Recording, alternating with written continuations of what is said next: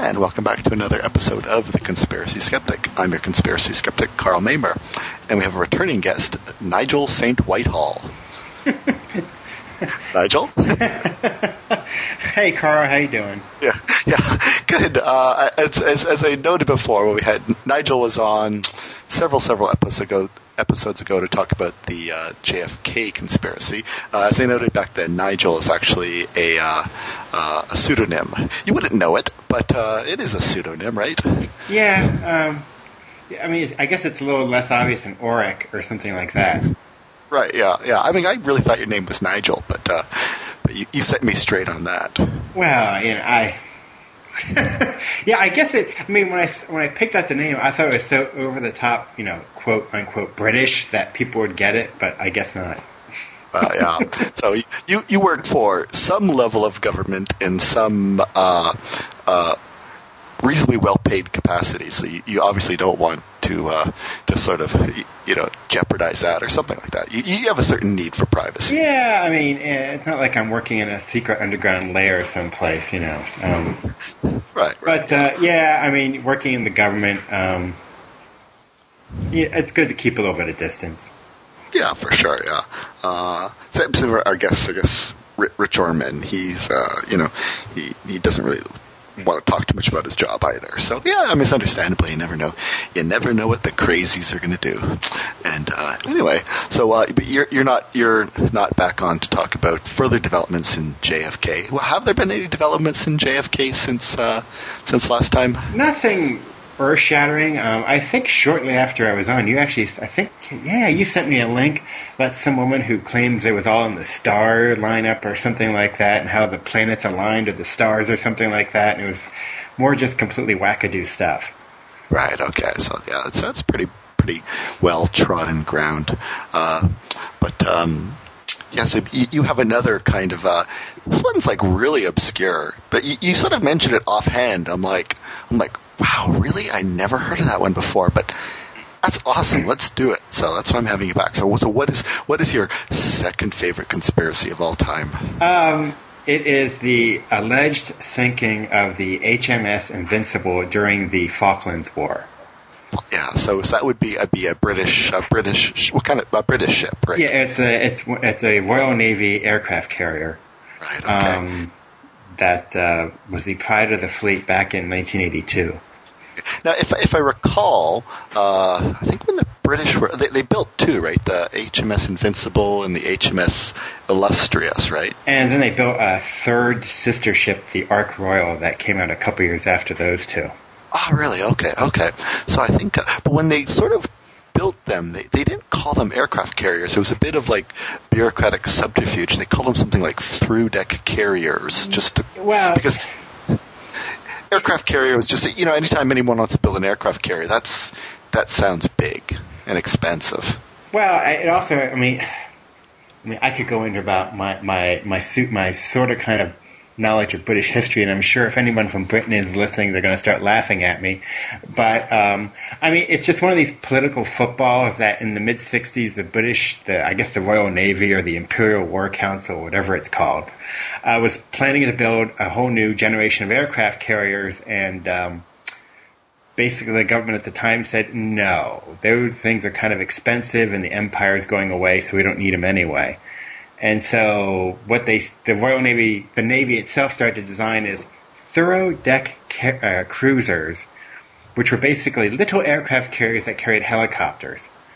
But it was basically an aircraft carrier by a different name, because when you're still a Navy, you still need to have aircraft at sea and that type of stuff. Okay. Yeah.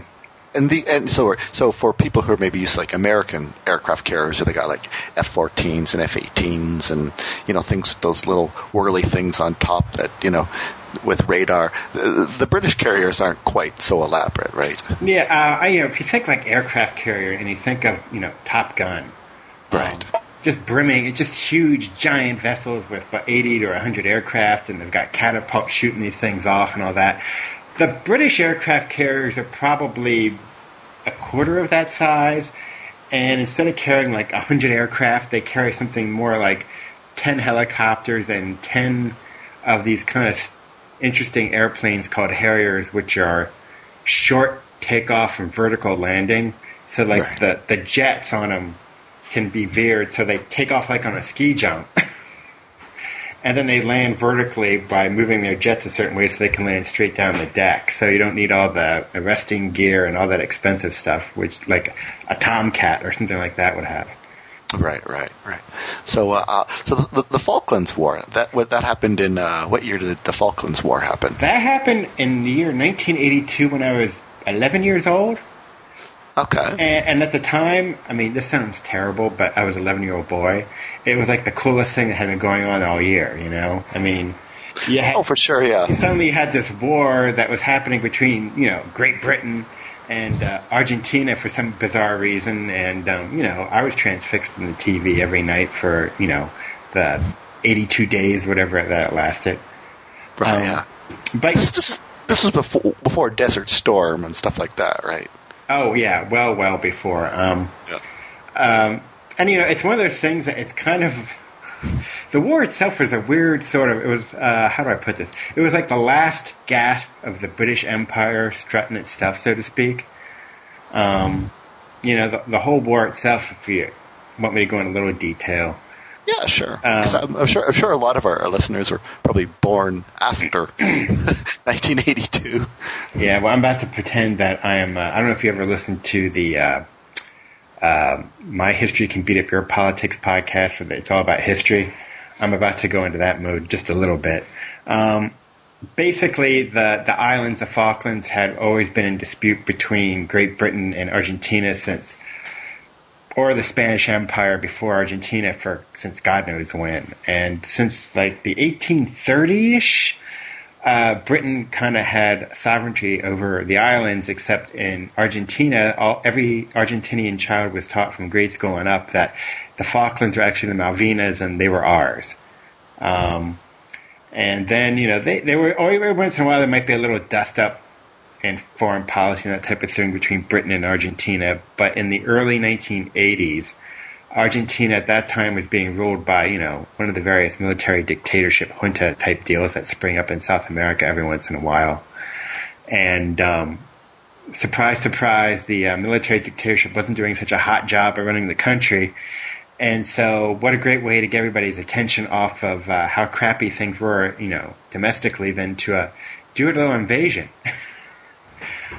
So the, you know, the Argentinians did a little, you know, chest beating beforehand. And then I believe at the start of April 1982, almost completely out of the blue, the Argentinian Air Force and Navy and I guess Marines or their army of some type invaded the Falklands, which are these basically two little islands a few hundred miles off the coast of Argentina, and like protecting it for the British Empire at the time was about a platoon, maybe 30 or 50 Royal Marines, and that was it. Right. And so they quickly they basically overnight took over the island, and the Argentinian authorities figured that with the islands being 8,000 miles away from Great Britain, that they'd have a cakewalk and a nice little a nice little star on their report card to show the people that they were getting stuff done. Right. And I think the platoon that was based on the Falklands, they didn't actually just sort of throw up their hands. They actually put up a fight. Yeah, they did put up a little bit of a fight, and then you know what, it's been a while since I actually read about the war itself, but they put up a little bit of a kerfuffle, but then they basically, before things got really ugly, I think even from back home in London, they said, okay, you know, don't get yourself wiped out for no reason. Right, yeah. Because, I mean, there's a pretty big British population on the island. I mean, not big, but I mean, a lot of civilians on the island, and they're like sheep farmers and stuff like that, right? Well, yeah, I mean, they basically, it was a few thousand people, and Port Stanley was the main, you know, I wouldn't call it city, but the main town. And, you know, the Argentinians, just as a sidelight, were making waves that there's oil in them there islands, and we want them for that, but I don't think they've ever actually found oil. I think they were just kind of making that up to make a good reason why they wanted them back. Right. Yeah. Well, I think I did read, I think, last week that the British were doing some test drilling. I mean, that's really political, but there might in fact be oil there, and so we'll see how that turns out. I mean, I'd hope they would, share the oil revenue or something like that. But anyway, right. So the Argentinians basically thought, the British are like 9,000 miles away, and I think their closest they had another island, but I mean that wasn't even really close. That was like. Yeah. Was it Ascension Island or something? Well, there's, like in the middle of the Atlantic, like middle of the Atlantic, like north to south and east to west, is this little island, Ascension Island, which the British owned, which was like the halfway point. And then there was like another island farther out to sea called South George, which was almost completely barren of people, and the Argentinians took that as well. Right. But there's really nobody there. Okay, but even up from Ascension Island, I mean, it's like 4,000 miles. Yeah.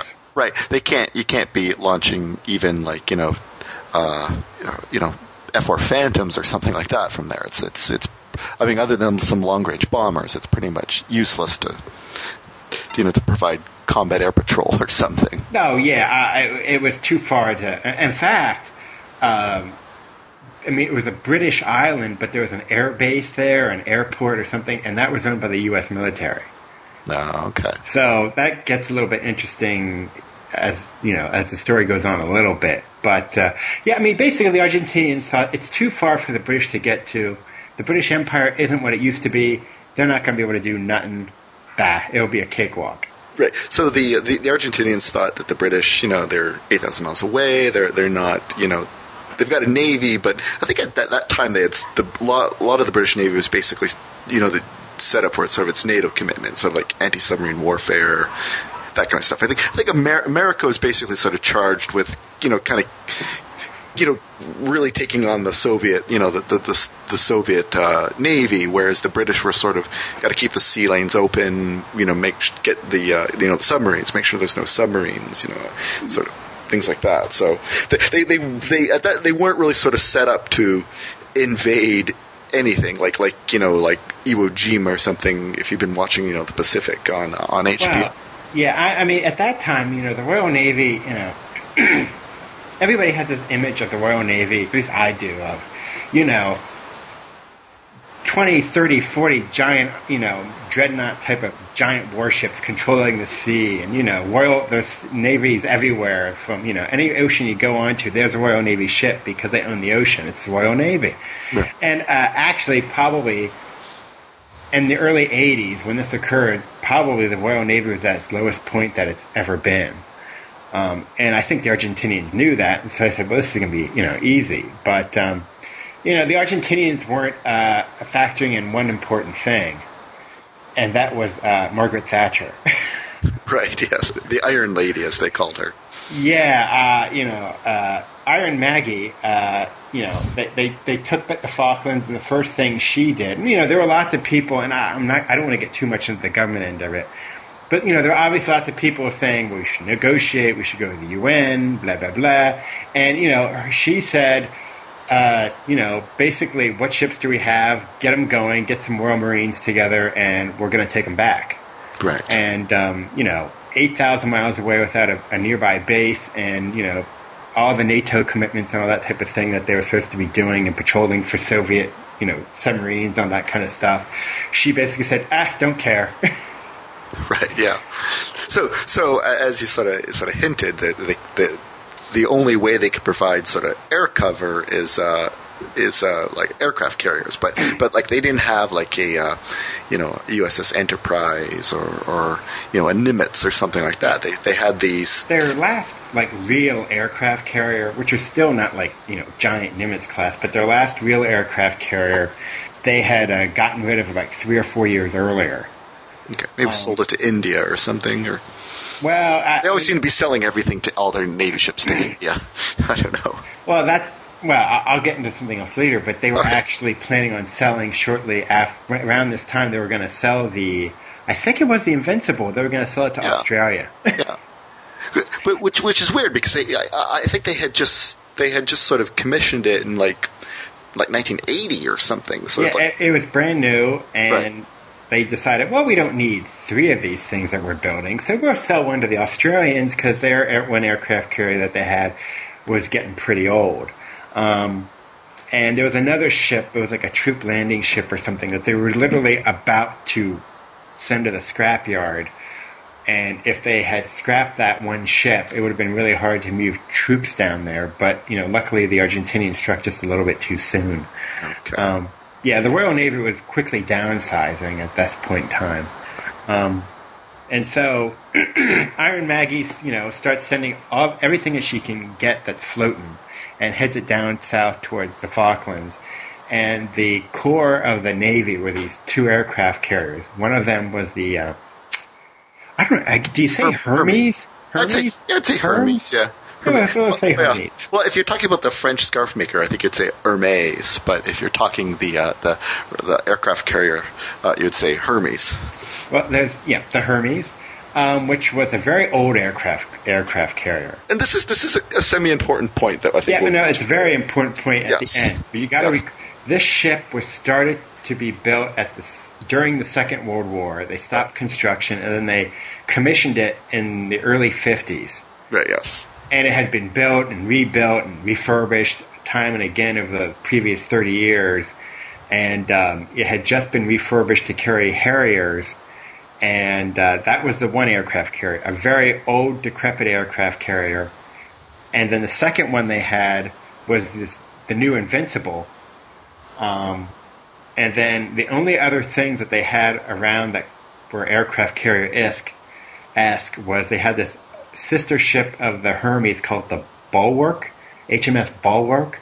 And a couple years earlier, that had a fire on it. And they were planning on scrapping it, but when the war broke out, they were sitting around looking at can we fix this thing up? But it would take months to do that. And it was a much older ship. Also, started during the Second World War, commissioned in the 50s. And then there was the HMS Illustrious, which was still being built and being finished up at the time of the war. And that's also kind of important to keep in mind because it kind of keys into the whole conspiracy. Right, yes. So yeah. So they eventually get down to the South Atlantic. I think it took them quite a long time. They might have been going a little bit slow because they wanted to because Al Haig, I am in control. Al Haig, he was sort of shuttling between both nations, trying to get someone to call off the war or the potential war. Well, yeah, really, and a quick sidelight. The United States was in a weird position during this war, at least officially. Right. Yes. Because on the one hand, Argentina was it was pretty much a fascist country. They were one of those. The government at the time was kind of like Perón was a good guy. So they were clearly anti-communist, which was very important to the Reagan administration at the time. And on the other hand, you have Great Britain, which, somewhat an ally. Well, yeah. It's Great Britain. Every time the United States does almost anything of any magnitude overseas, we always make sure we try to get the British on board. It's the mother country. So officially, we took a very neutral position, and we didn't like the idea of these two allies of us fighting each other. So Haig tried to do shuttle diplomacy, but pretty quickly, Thatcher just said no. We want our islands back, free and clear. We're not going to go to the UN. We're taking them back. And the Argentinians said as much as well. Yeah. The Argentinians they weren't in the mood for it. And actually, up until, the British sent their navy down, the Argentinians thought, well, they're going to send some ships down, it's going to be a show of force, blah, blah, blah. And what ended up happening was the British declared I forget what they called it. It was like a war zone around the Falklands. Exclusion zone. Yeah. An exclusion zone. Right. And they sent out, they knew the British were coming in, so the Argentinians had 2 separate fleets, kind of coming in to converge on the British naval forces. if they had to fight him, they had to fight him. But my understanding is that it was just going to be like, you're going to do your show of force, we're going to do our show of force. And the one Argentinian squadron had an old cruiser, which was called the Belgrano. Belgrano, right? Yeah, and it was right outside the exclusion zone, and the commander of a British submarine that was quickly sent down to the area, which was the Conqueror, saw the Belgrano, and I guess the Belgrano was about to go in this area where it was going to get shallower, and it would be much harder for the submarine to track it. And, the commander of the submarine kind of asked for directions, and, the Iron Maggie basically said, sink them. Right. And the Belgrano sent a torpedo the Conqueror sent a torpedo on the Belgrano and sunk it with a huge amount of life to the Argentinians. And it shocked the Argentinians to no end. It was about 600 or 800 people that went down, I think. A few hundred guys died, and it was in the cold South Atlantic when winter was coming. And, this is one of those things where I think this is the first time the Argentinians kind of realized, like, can we swear on your podcast, Carl? I don't want to. Yeah, sure. The Argentinians said, oh, shit. They're going to fight. Yeah, this is real war. And so all of a sudden they started to try to, get as many men into the Falklands and try to fortify it, which they really weren't doing up until this point because they didn't think they had to. Right. But at that point is when the war really started, because the Belgrano, which is a little piece of trivia, was actually a cruiser that used to be a U.S. Navy cruiser that was stationed at Pearl Harbor during December 7th, 41. Just use that for your Monopoly, or not Monopoly, Trivial Pursuit sometime. Okay. Anyway, you can edit that out. It's all right. So the war starts in earnest, and the British send down, they have these 2 aircraft carriers. And the thing you have to remember is that, as I stated earlier, if any one of these carriers went, the British were in deep, deep, deep trouble. Right, because that was their air cover. I think they had maybe, I don't know, was it maybe 30 or 40 Harriers against maybe about 300 Argentinian aircraft. Yeah, I mean, when it started, I think the Argentinians had 200 and some aircraft, and the British had maybe 20 at sea. Okay. And these Harriers are neat little planes. And they're really, at the time, they were super cutting edge, but they weren't quite the same performance as a regular jet. Right. So the Argentinians, they had Mirages and Tards. They had some fairly top of the line French jet fighters, supersonic even. Yeah, they had just taken delivery of an French aircraft called a Super Extendar. Is that how you say it? I thought it was Super Untard or something like that. Untard, is that how you... Okay, well, you see, that's why I like to talk to somebody who's partially French-Canadian. So no, I don't know. It's just something you just see those words and go, Super whatever, Yeah. Super EN something. Yeah. Yes. So. And these were these very brand new cutting edge French aircraft, and they had these missiles on them called Exocet missiles. Oh, yes. And these were the cutting edge anti-ship missile of the age. So, right. The British were... I mean, the Argentinians had something to fight with, and the British... While the British... Navy and the Air Force. I mean, the British were fighting this war on a shoestring. Right, yeah. And, the British won this war because the training of the troops was magnificent, and they performed magnificently, but they were still, at the end of a shoestring, 8,000 miles from home. Right, yeah. And as I think I noted at the beginning of the podcast, their Navy was basically set up for, anti-submarine warfare, and now they're trying to sort of shoehorn it into, a very classic, Iwo Jima type invasion fleet, and and if they lost one of the 2 aircraft carriers, they really didn't have anything to replace it for at least a few months, which probably would have meant the end of the operation, either forever or at least until they got more ships. Exactly. Right. By comparison, just really quick, when the Royal Navy was in its heyday, back in 1914 during World War I, there was a battle of the Falklands back then. And that time it was the Germans versus the British. And the long story is there was a squadron of British ships that were raiding the Pacific, and they actually fought the British off of the coast of Chile and beat the crap out of the British. And the British at that time got really, really, really, really pissed off that they were bested by the Germans.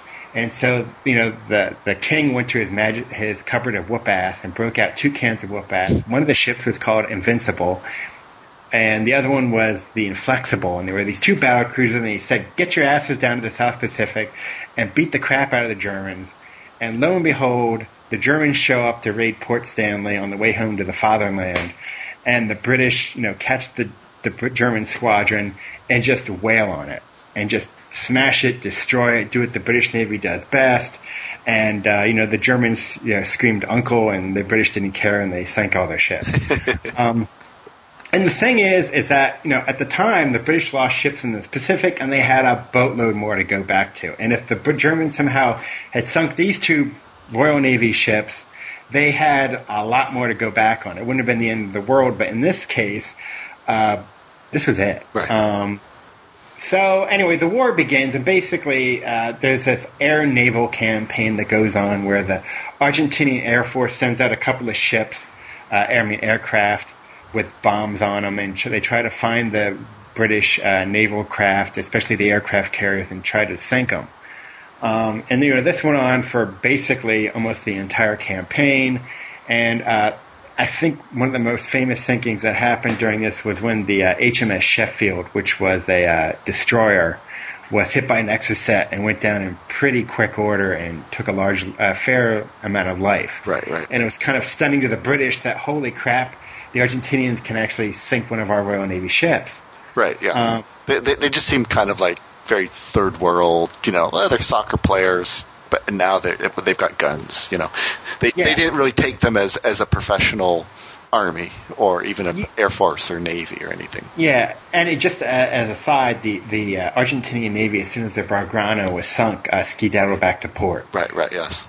I think the Argentinians, they had themselves an aircraft carrier that I think... Yeah, they did. I think they tried to launch a sortie from their aircraft carrier, but bad weather prevented it. But just as sort of the Belgrano had had sort of a British sub tailing it, their aircraft carrier had a British sub tailing it, and they were ready to sort of torpedo that thing. But right after the Belgrano was sunk, the Argentinians quickly brought that aircraft carrier back to port, and that's where it stayed. And that one had about 1,000 crew members too that they could have easily sunk. I don't think the Argentinians were sort of quite prepared that they sort of misjudged. The British, they got all these very silent running nuclear submarines, and we're not at all used to anti-submarine warfare. Well, I mean, the Argentinian Navy was kind of set up, more or less, just in case we have to fight Chile or we have to fight Brazil. Right. We've got something. But it wasn't, as much as I said that the Royal Navy was at its lowest point, the Royal Navy was still, for the ships that they had for the most part, was highly trained and very sophisticated. The Royal Navy, as always, was very professional, so they knew what they were doing. So anyway, the war goes on, and the long and the short of it, without getting into bogging down, was that they had this air-sea campaign that went back and forth between the Argentinian Air Force and the Royal Navy, and every once in a while the Argentinian Air Force would hit the Sheffield, or they hit some container ships, or they hit some supply ships, but nothing ever so spectacular to stop the Royal Navy and the from stopping or landing troops on the Falklands. And they landed troops in the Falklands, and they fought a war for a couple of weeks, but the Royal Marines, even though they were outnumbered close 2-1, they pretty much cleaned up. Right, yeah. I think the Argentinians just basically sent cannon fodder to the islands themselves. They sort of sent a lot of recruits, sort of draftees that weren't... Well, they invaded with some crack troops, but as soon as they were done invading, they pulled them out. And then when they had to send in troops to kind of man the joint, they sent in these conscript second-rate troops. And for one reason was they were afraid that the Chile was going to take advantage of this war to go after Argentina, so they had to have their best troops facing Chile. So, I mean, Argentina just got themselves into a big muckety-muck here. Right. So, I mean, so where's the conspiracy? Yeah, I know. You might be asking. We've had a nice history review of the Royal Navy and the Falklands. It's all quite fascinating anyways, but the Falklands War is kind of interesting period of time. But right, so the where is the conspiracy? Well, I mean, and to be honest, I never heard of the conspiracy. The first time I ever heard about this conspiracy was many years ago when I was in undergrad as a struggling history student at Gettysburg College. I was researching a paper, and my memory is I'm sitting there for hours in the basement of Musselman Library with the microfilm machines going, looking for papers and stuff like that, because that's how we used to do it in the old days, kids. There wasn't no Wikipedia. There was no Wikipedia, and this internet thing was something that we called Telnet, and we had to put in these string of commands, and oh my gosh, it's old. So I'm running through the film, these microfiches, and all of a sudden I ran into this story where it was this Argentinian, I don't know if it was a historian or I forget what it was exactly, but he tells this story of how the HMS Invincible was, and there's actually 3 slightly related conspiracies. So it's like level 1, 2, and 3. And the one I remember reading was that the HMS Invincible was attacked by the Argentinian Air Force, and it was struck and knocked out of action for months. And at sea, the British Navy desperately tried to hide this fact and hide it from the British public, and they had to patch the ship up at sea. And it was a kind of a moral victory for Argentina that we were able to hit the newest and best ship of the Royal Navy. Right. And it's just one of those things. I remember reading it like, is this true? What? What? Oh, I got to finish my paper and I'm gonna get kicked out. That type of thing. But it always kind of stuck with me. And then a few months ago, I was just kind of messing around on the internet, and I ran into a second version of the story, which was the Argentinian Air Force attacks the Royal Navy at sea, and not only do they hit the HMS Invincible with an Exocet missile and a couple of other 250-pound bombs, they sink it. Oh. And they kept that secret from everybody. And I remember reading that going, what? They lost an aircraft carrier and hit it? And then there's a third, much more plausible, as I don't believe this one either, which was the HMS Invincible was hit by a bomb. It didn't really do that much damage to it, but they gave the Royal Navy a bloody nose, and so they're proud of that too. Right, okay. So what's the evidence that that they even scored a goal on the HMS Invincible, that they even got some little bit of metal against the hull of the HMS Invincible? What's the supposed evidence? Well, I mean, the initial evidence from what I could track down is, I think in part this whole thing started from on May 30th, that there was one last ditch. They had I think literally maybe they had one Exocet missile left. And so they get a super French aircraft and Super Antard or something. Sure, that's right. I like that, Carl. We'll call it the Super E. We'll call it the Super E. Okay, just call it Billy. Just call it Billy. We'll call it Billy. Yeah. So they sent Billy out. All right. And they also sent it with some American Skyhawks and regular bombs and one last desperate attempt to sink the Invincible. And they launched the attack, and most of that strike from the Argentinian Air Force was shot down. But they came back and they reported, we fired our missiles and we hit the Invincible. We saw it, the bombs and the missile went out, we hit it, yay, Argentina. And in the fog of war, I have no doubt that the pilots actually thought that they had hit the Invincible. And I think that's the beginning of the whole conspiracy. Then the further evidence that is out there is that there's all these photographs that pro-Argentinian HMS sunk conspiracists have. They show pictures of the HMS. There's a picture of a new aircraft carrier and the Hermes, and they look at the picture and they say, if you look at the details of this picture, that's not the HMS Invincible, that's the Illustrious, but they're trying to make you think it's the Invincible to hide the fact that they did a switcheroo. Right. And the switcheroo is that the HMS Invincible is sunk. The British hide the fact. The Illustrious, which is about to be launched anyway, is launched, but then they do a switcheroo and say, that's not the Illustrious you're looking at, that's the Invincible. And then somehow, and some of the theories about how they cover up the fact that the Illustrious wasn't the Illustrious anymore is amazing. But then they quickly whip up another Illustrious, and they also whip up the Ark Royal as well. So the whole theory is that the Invincible goes down, and there's photographic evidence to back it up because the pictures of the Invincible with the Hermes after the war aren't the same ship allegedly. And they nitpick all these little details about this ship has these guns here and not those guns there. And the British did a quick switcheroo to hide the fact because they were just, they were too prideful that, Argentina could sink one of their aircraft carriers.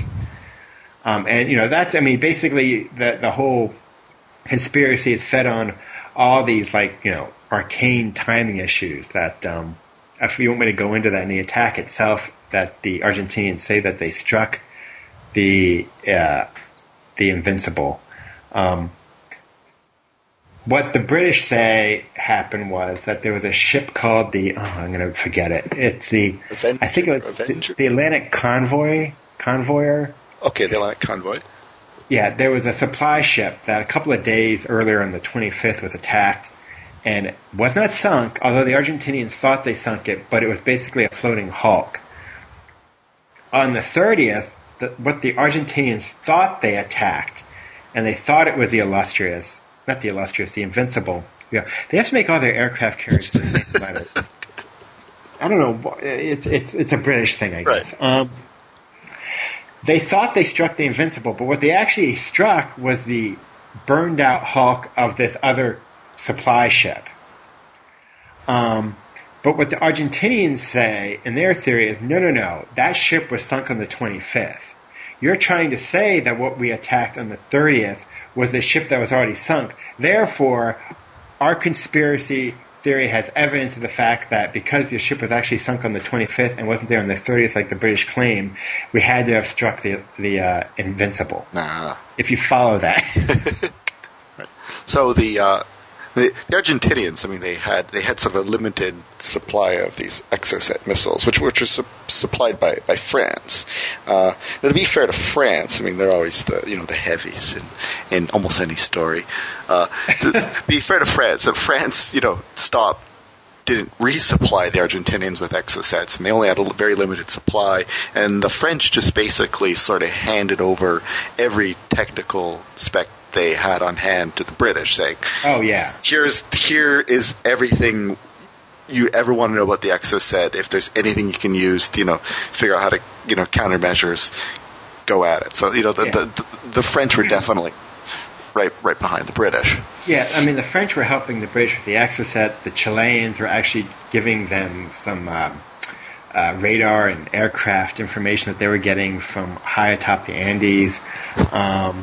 And also the United States secretly was for that base in the middle of the Ascension Island. That was a U.S. base. Basically, the U.S. government said to the commander there, whatever the British want, you help them.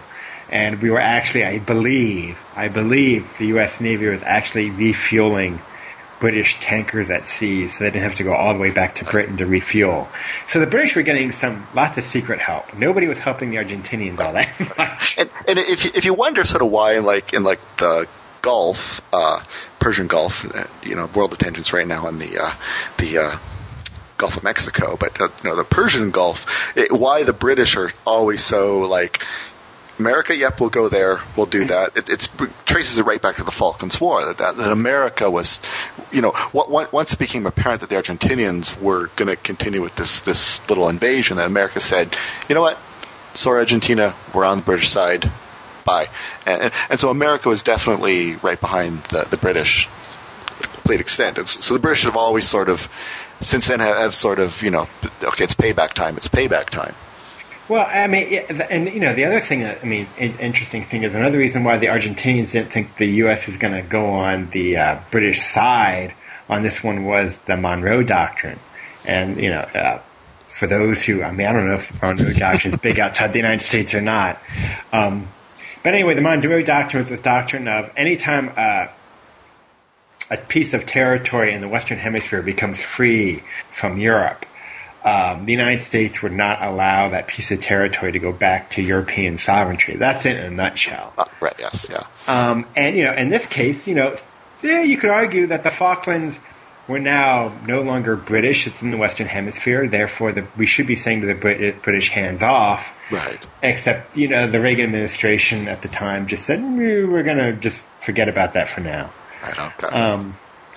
A couple of little things, too, with the British and the Americans. Well, there's one interesting thing where, the Soviets, remember, they were our enemies back then, that the Soviets apparently, they offered the Argentinians, they said to the Argentinians, we will send one of our subs down there and we'll sink the, one of the aircraft carriers for you and you can take credit. That was, and the Argentinians actually said, no.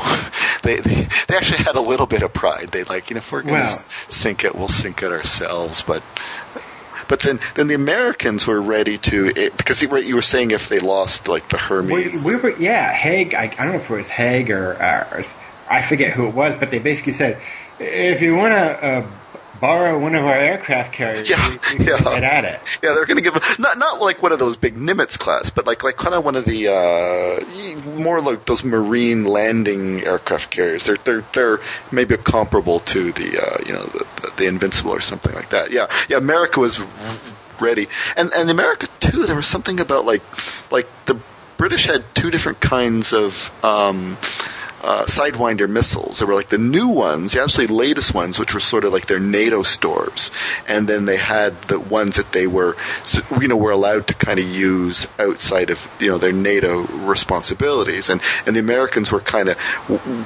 looked the other way, let the British use these advanced called AIM-9s.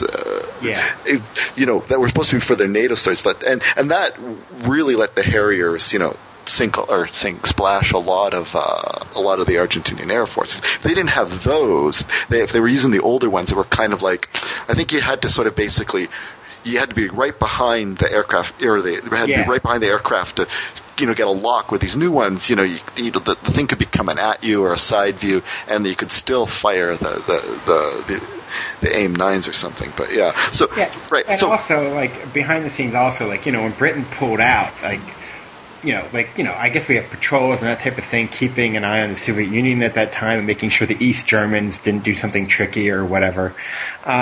And the British basically just said, well, we're going to forget about what we're supposed to be doing and pull out. And the United States basically just said, don't worry about it, we'll fill the slot. Right, yeah.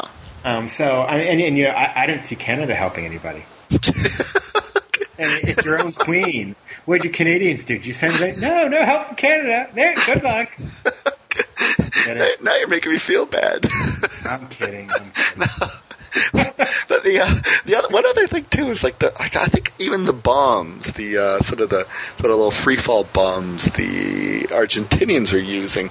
Again, the French were supposed to sort of ship them basically fuses for the bombs. But they stopped those shipments. So when the Argentinians were sort of dropping bombs on British aircraft, British ships, they were basically dropping the bombs without the right fuses. So a lot of they would bounce off, and they would hit. They'd go through a few decks, but they wouldn't explode. So. Again, that sort of saved the British asses, because they would have lost a lot more ships because the bombs would have. I mean, pretty much Argentina, they invaded a piece of sovereign British territory, and everybody backed up the British. Which one of the things that I remember when I was writing my paper, if I can remember it correctly, 17 years later. One of the things that was really interesting that I never knew, because I live in the Northeast United States, and in this area as a kid, everybody was, briefly during the spring of 1982 was British again. We're all going, yay, Britain. But as the farther east and south you got in the United States, the more and more less yay British and either more neutral or pro-Argentine people became. So it's kind of like the farther you got away from the mother country geographically, the more pro or anti-British you got. Which it just always kind of stuck with me. It was something that I never even realized. But I was firmly in pro-British territory at the time, so yay Brit. But anyway, so getting back to the conspiracy. Right, yeah. The big conspiracy, the one where the Invincible was sunk, and the British hid it.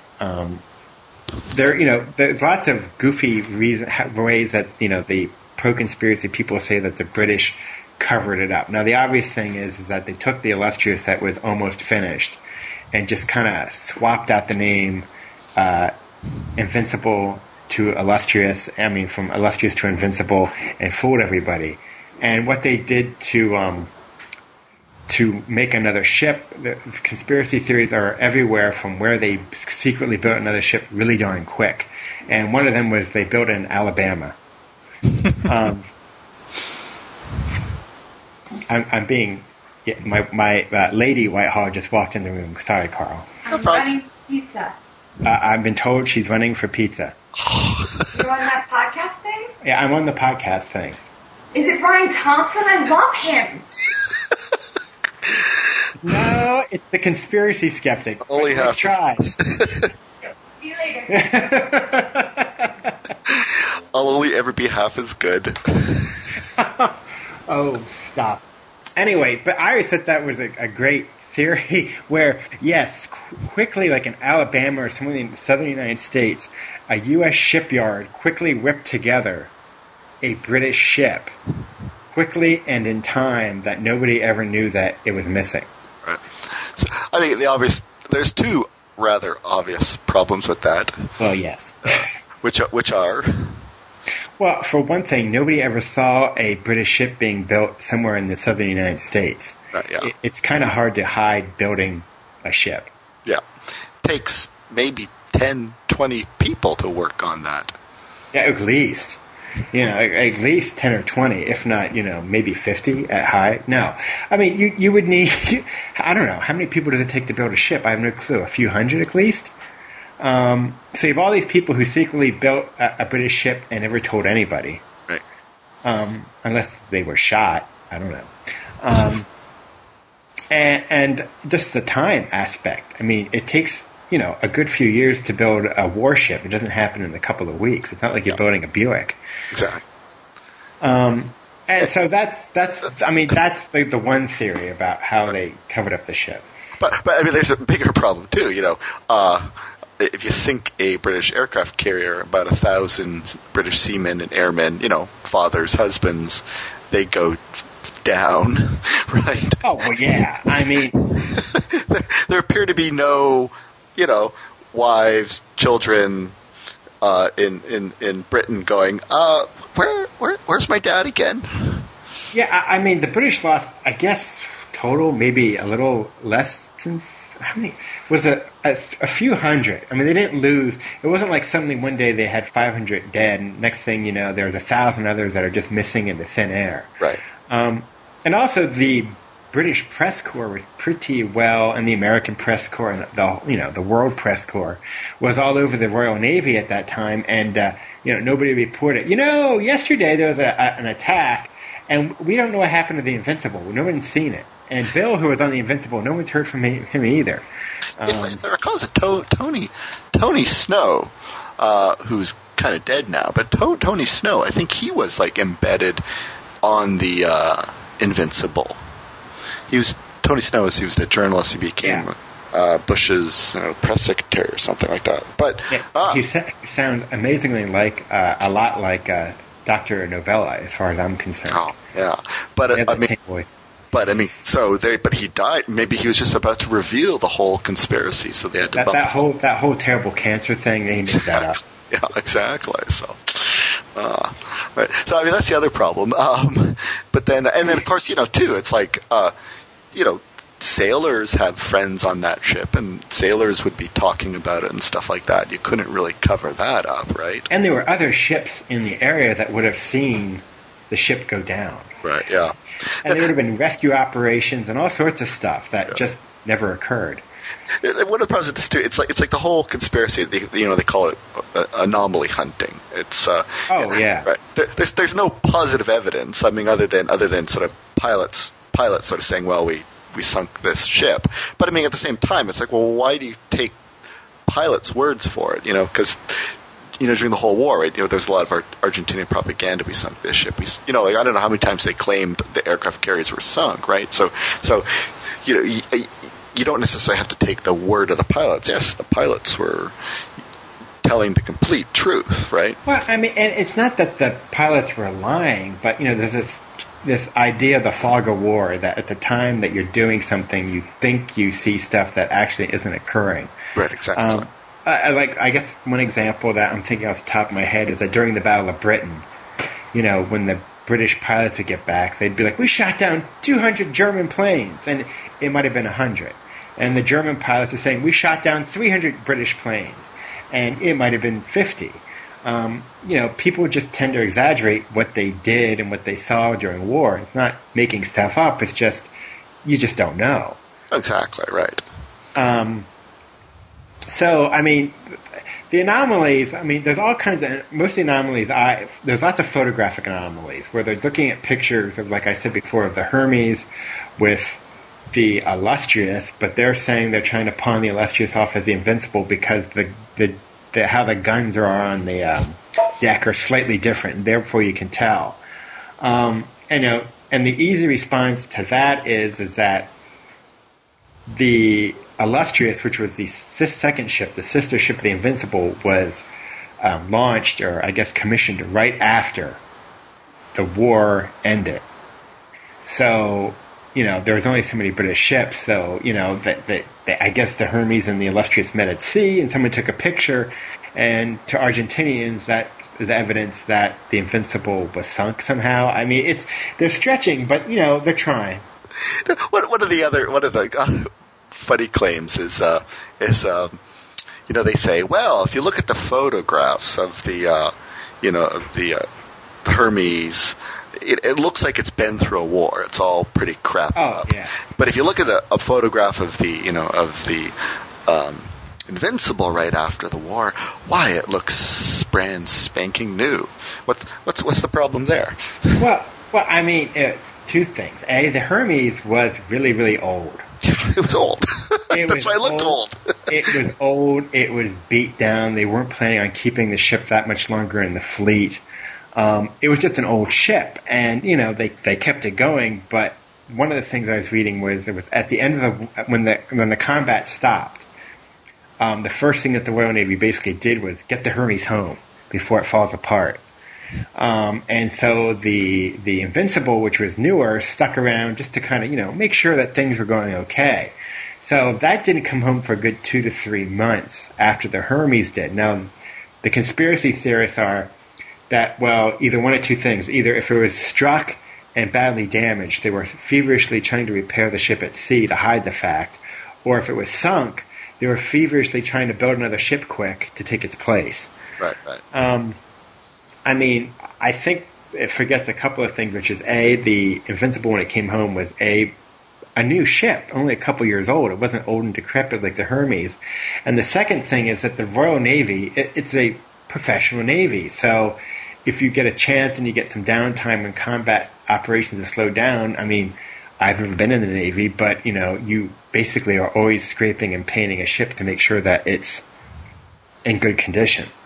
And that's what they did. They painted the thing at sea, so when it came back, it was as good a shape as you could expect a ship to be. And that's just, I guess, proper seakeeping, or whatever the term is. Sure, right. But that was one of the claims, the anomalies. So it didn't come home with the rest of the fleet. It came home several months later, which is like, well, because maybe they just wanted to keep it on station just to make sure the Argentinians didn't pull another fast one or something. Yeah. You know what I mean? Yeah. Or maybe they needed it to. Because I think what was one. And at the other time, I mean, that was the only active aircraft carrier the British had. So, I mean, they didn't really have much of a choice. If they wanted to have an aircraft carrier at sea doing something, that's what they had to do. I think it was the Atlantic. I think the Atlantic Conveyor, which is one of the ships they sunk or they really destroyed. So one of the ships they destroyed. The British were kind of stupid in that they put all of their big troop helicopters on one ship, and that one got sunk. So when they were on the island, they were going to use these big helicopters to move troops forward really quickly, and they didn't have those things anymore. So they had to just basically use like their smaller helicopters to move troops, but not as quickly. So I mean, they might have had the Invincible still on station, because now it's holding the bigger helicopters to move people around or something. They needed helicopters basically, So they were down, which a side note, another side note, is that the British, you could tell they were kind of rusty in this whole thing, is that they didn't properly, what's the term? It's combat load the ships, which is like you don't put all of one thing on one ship. Right. And disperse things. You disperse things. So if they sink a ship, okay, they took 10% of our tanks with it. Yeah. But you don't put all your tanks on one ship and have it go down. The next thing you know, what are we going to do? They got all the toilet paper. Oh no. Well, then you lost the war there. Basically. What I find interesting about this whole conspiracy is, it's not like the JFK conspiracy, which, I think probably every person on the planet knows that conspiracy inside and out, and probably most people believe that there was a conspiracy. I mean, in fact, the other day at work, a person I work with, who's a very intelligent, smart person, very well educated, just really sharp, was basically telling me, you don't believe that Kennedy was assassinated by Oswald alone, do you? And I quickly jumped into my skeptic mode and, basically showed him a thing or two. And even though he was like, oh yeah, but I still don't think he did it alone. This just shows you that, a conspiracy can kind of prop up anywhere. And what I find amazing about this conspiracy is that the Argentinians, or a section of the Argentinian populace and others probably, have this conspiracy that they sank or severely damaged a Royal Navy ship. It didn't change the outcome of the war. It didn't have any effect. At the end of the day, the British got back their islands. They're still there to this very day. But, it's just, it's almost just like it's a matter of pride that, well, we lost the war, but, we were able to sink their one ship. Ha, ha, ha. At least with the Kennedy conspiracy, people have these grandiose visions that, if Kennedy hadn't been assassinated by the military-industrial complex, Vietnam would have never happened, and the 60s would have been just wonderful, and we'd all have flying cars by now, and my iPad would be here from China already instead of sitting someplace in Shanghai. But, But that's what you get, right? One of the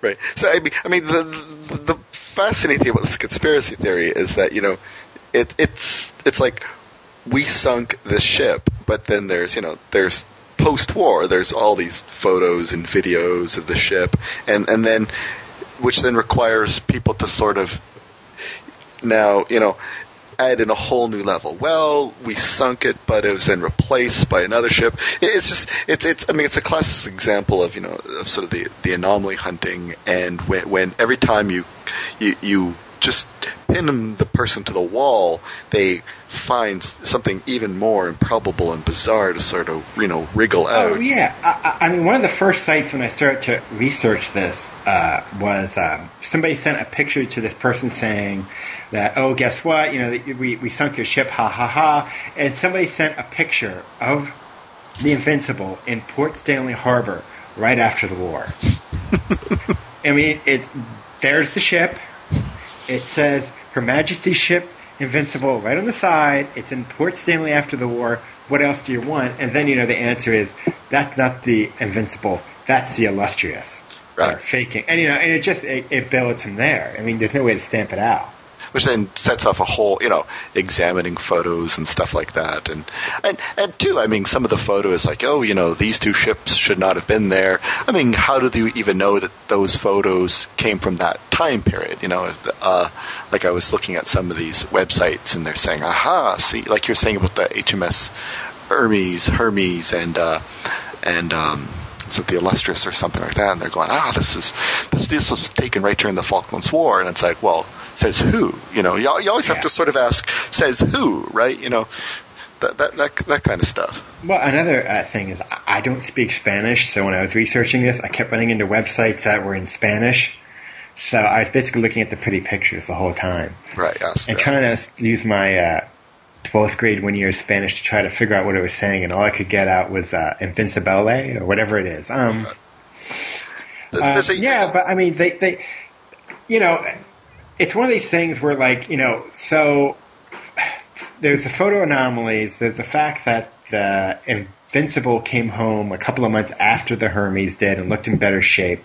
There's the whole, we sank the Atlantic convoy or convey or whatever, and therefore we couldn't have hit it on the 30th. And the British were saying, no, it actually wasn't sunk. But no. So they basically retro-dicked in a ship that was sunk when it wasn't to make it work out. I mean, it gets a little bit ridiculous. But I don't read enough Spanish to get a real feel for how many in Argentina actually believe this. Yeah, but it's enough that there's a few websites. And if you're to believe Wiki, I'm not sure if the claim is even footnoted, so take it for what it is. But according to the Wiki page on the Exocet missile, that the Exocet was designed basically for use against like frigates and destroyers, and it's not really capable of sinking a larger ship like an aircraft carrier.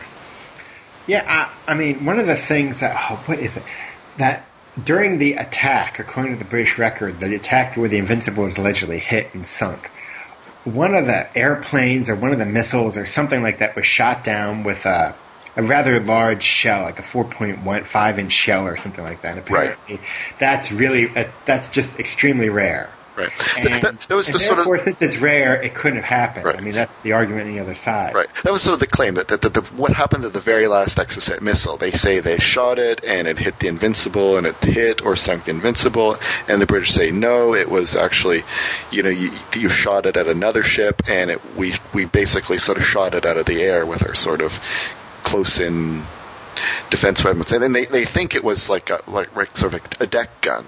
And one of the points is like, well, I mean, because it's a sea-skimming missile and the deck gun's, on the top of the deck. So how could it couldn't have aimed below, the deck or something.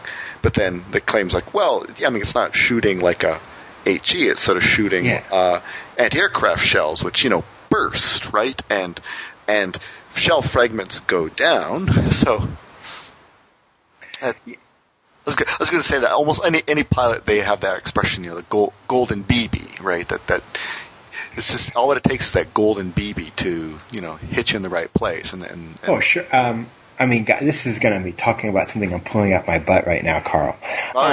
There's a movie that was, it came out, 15 years ago with Willem Dafoe, Night of the Intruder or Flight of the Intruder. Flight of the Intruder, right? Yes. And the movie starts off with they're flying an intruder attack low over I guess North Vietnam, and a North Vietnamese farmer, I can never say that word correctly. I can't say it. I've been to the country and I still can't say it correctly.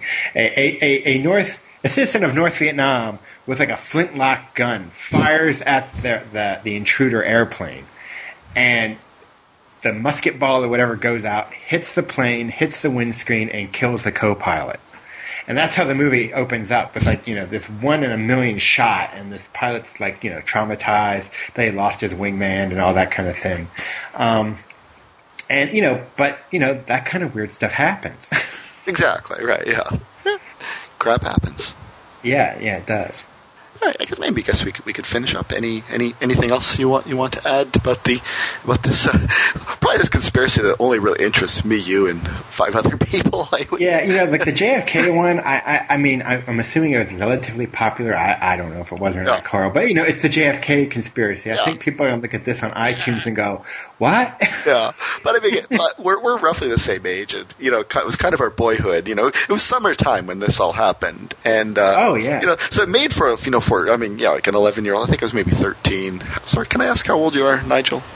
Oh, yeah, I'm 38. 38. Oh, okay, so I'm 43. So yeah. So we're in the same age group. Yeah. So we were like, tween teenager years or something. Sure. Exactly the kind of stuff that just.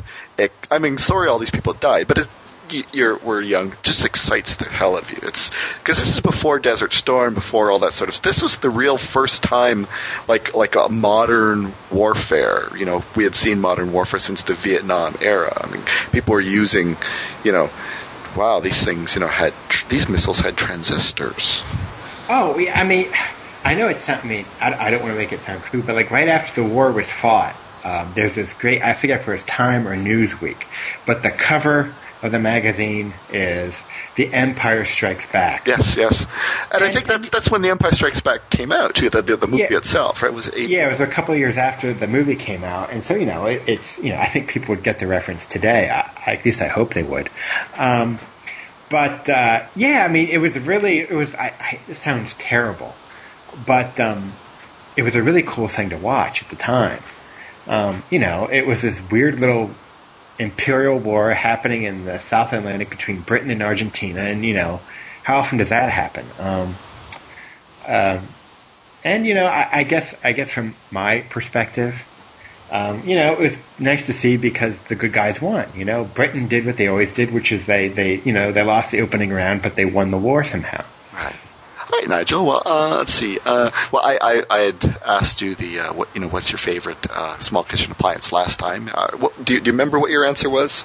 It was the magic bullet. Oh yes, the magic bullet. Are you still? Is that still your favorite small kitchen appliance? Or well, that is my favorite for obvious reasons. Okay. They don't make an appliance called like the Exocet coffee grinder or anything. All right. If the iPad, if you can start loading it up with recipes, that could be a valid kitchen appliance. Well, it could be it's a glass plate, so you can cut cheese on it. Ah, right. Yes.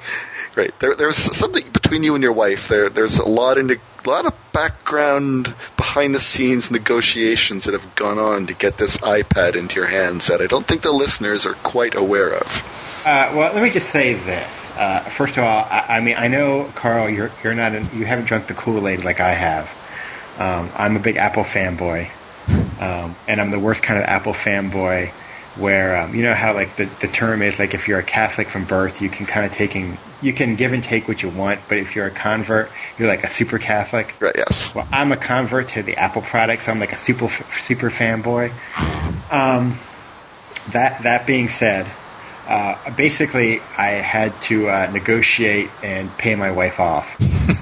She got a Coach purse. So very nice. You're the best husband ever. Well, I hope she listens to this podcast and hear that. But I insist. She thinks I'm nuts, but yeah, I had to buy her a purse and I get my iPad, and so everybody's happy. All right, yeah. So I'm a lot poorer right now. All right. It worked it out. All right. I want to give a shout out to, I don't really know his real name, but he messaged me on Twitter. His Twitter name is Los Dangerous. He's not Argentinian. He's actually from the Philippines. So I was just kind of excited. Wow, we've got a listener in the Philippines. Big shout out to Los Dangerous of Twitter, who I guess is a listener from the Philippines. So that's kind of exciting. Oh, that is kind of yeah. And I took your advice, and I am going to TAM 8 in July. I've got my hotel and everything all booked, and my flight and everything. So I'll be at TAM 8 if any listeners are out there who want to say hi. I know George. You're going to be out there for a whole week, right? Yeah, I've never been to Vegas, so I guess because the whole conference is, you're just there and it's all one big blur. You don't probably get to see a lot of Vegas, especially because it's like pretty south of the Strip. So I'm going to get there like the Sunday before and spend a few days just do the touristy things. So. Oh yeah, well I've been there twice. I got married there, but right. I've been there twice. So I mean, I will give you all kinds of cool things that you can do. Okay, let me know. Yeah, and so I know George Robb. He says listeners are supposed to come up to him and say vibraphone or Pope Shenouda or something like that. So if you're a listener, you could come up to me and you could say, "I thought you'd be taller." If you could say that. I thought you'd be taller. So then I'll know. That's our little secret code for I listen to your show and I don't fully hate it. I need you to get, somehow or the other, a lock of... Who do you think? How about a lock of Jay Novella's hair? Jay Novella's hair. I'll certainly try. I mean, I'm trying to think, because, like, if I remember correctly, like, Evan and all that, they have, like, crew cuts, so that's not going to help me. I guess you could take, like, I don't know, one of the members of the Skeptic Zone and bottle one of their breasts for me or something creepy like that. But, you know, I'm so jealous. I am so damn jealous, Carl. Well, I'm also trying to secure a fez so I can oh, that's right. Yeah, Who was that? Rich Orman from okay, yeah, Photography America. He will be turning up in Fez. So I think I said I would be like kind of Akbar and Jeff with him. So and we can touch fingers like they do in the cartoon. So yes, so maybe look for sort of a shorter Canadian guy in a fez, and that will be me. But right, yes, I thought you'd be taller. That's what you should say to me. When just have a beer for me when you're out there. And I don't know. Someday I'll get out to Tam. Oh, for sure, right? Yeah. Actually, I should be going to the Nexus conference, but I never quite seem to even do that, and that's only 3 hours away from me. So. Well, and let's put in a plug for your blog, Nigel. Oh, well, you're just not some schmuck I talk to.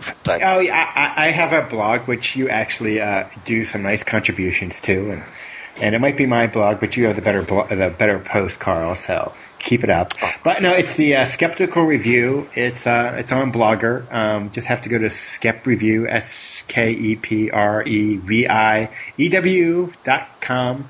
I try to post at least twice a week, and I basically just do commentaries on a whole bunch of different skeptical and science podcasts, which I try to keep up with, and Carl gives a few very nice contributions too, and that's always very well appreciated. Yeah, I've just been trying to interview people now, and on the podcasts you review, I try to interview them. So far, I've got Leighton from a religious office from that Mormon podcast, and then I also did one with I want to call Meth Marsh from Righteous Indignation / Skeptics with a K. Those both very good, and I've got one in the pipeline with Brian Thompson. I can't wait to read that. Yeah, but and as always, Carl, you're always welcome to post on my blog whenever you want. All right. When you're in Las Vegas, if you bring your laptop or whatnot with you, and you can get some Wi-Fi, if you want to post a few things while you're there, I will be forever grateful. Yes, that's a good. Glad you mentioned that. Right, my TAM experience updates will be posted to your blog, so look for that as well. And let's put in a little plug for Brian Thompson's Amateur Scientist Podcast fundraiser this month. Is a Celebrothon or something. Yeah, I have actually given I won't call it the maximum amounts, because I'm sure if I sent him $10,000, if I had it, he would take it. But I sent in the appropriate amount to get a free T-shirt from Brian. And I think whoever's listening, all 32 of you, should go to your checkbooks and send Brian some funds, because the Amateur Scientist Podcast is really, truly, I mean, it's a little racy. You don't want to be playing it for the kids. No, you don't. But it is a fantastic podcast, and it gets the skepticism to you, but sugarcoat it in some wonderful dick jokes. Absolutely right. Yeah, it's a very good podcast, and donate if you can. The economy's getting better, people. Yeah. So just give in, and is anybody else we can plug while we're at it?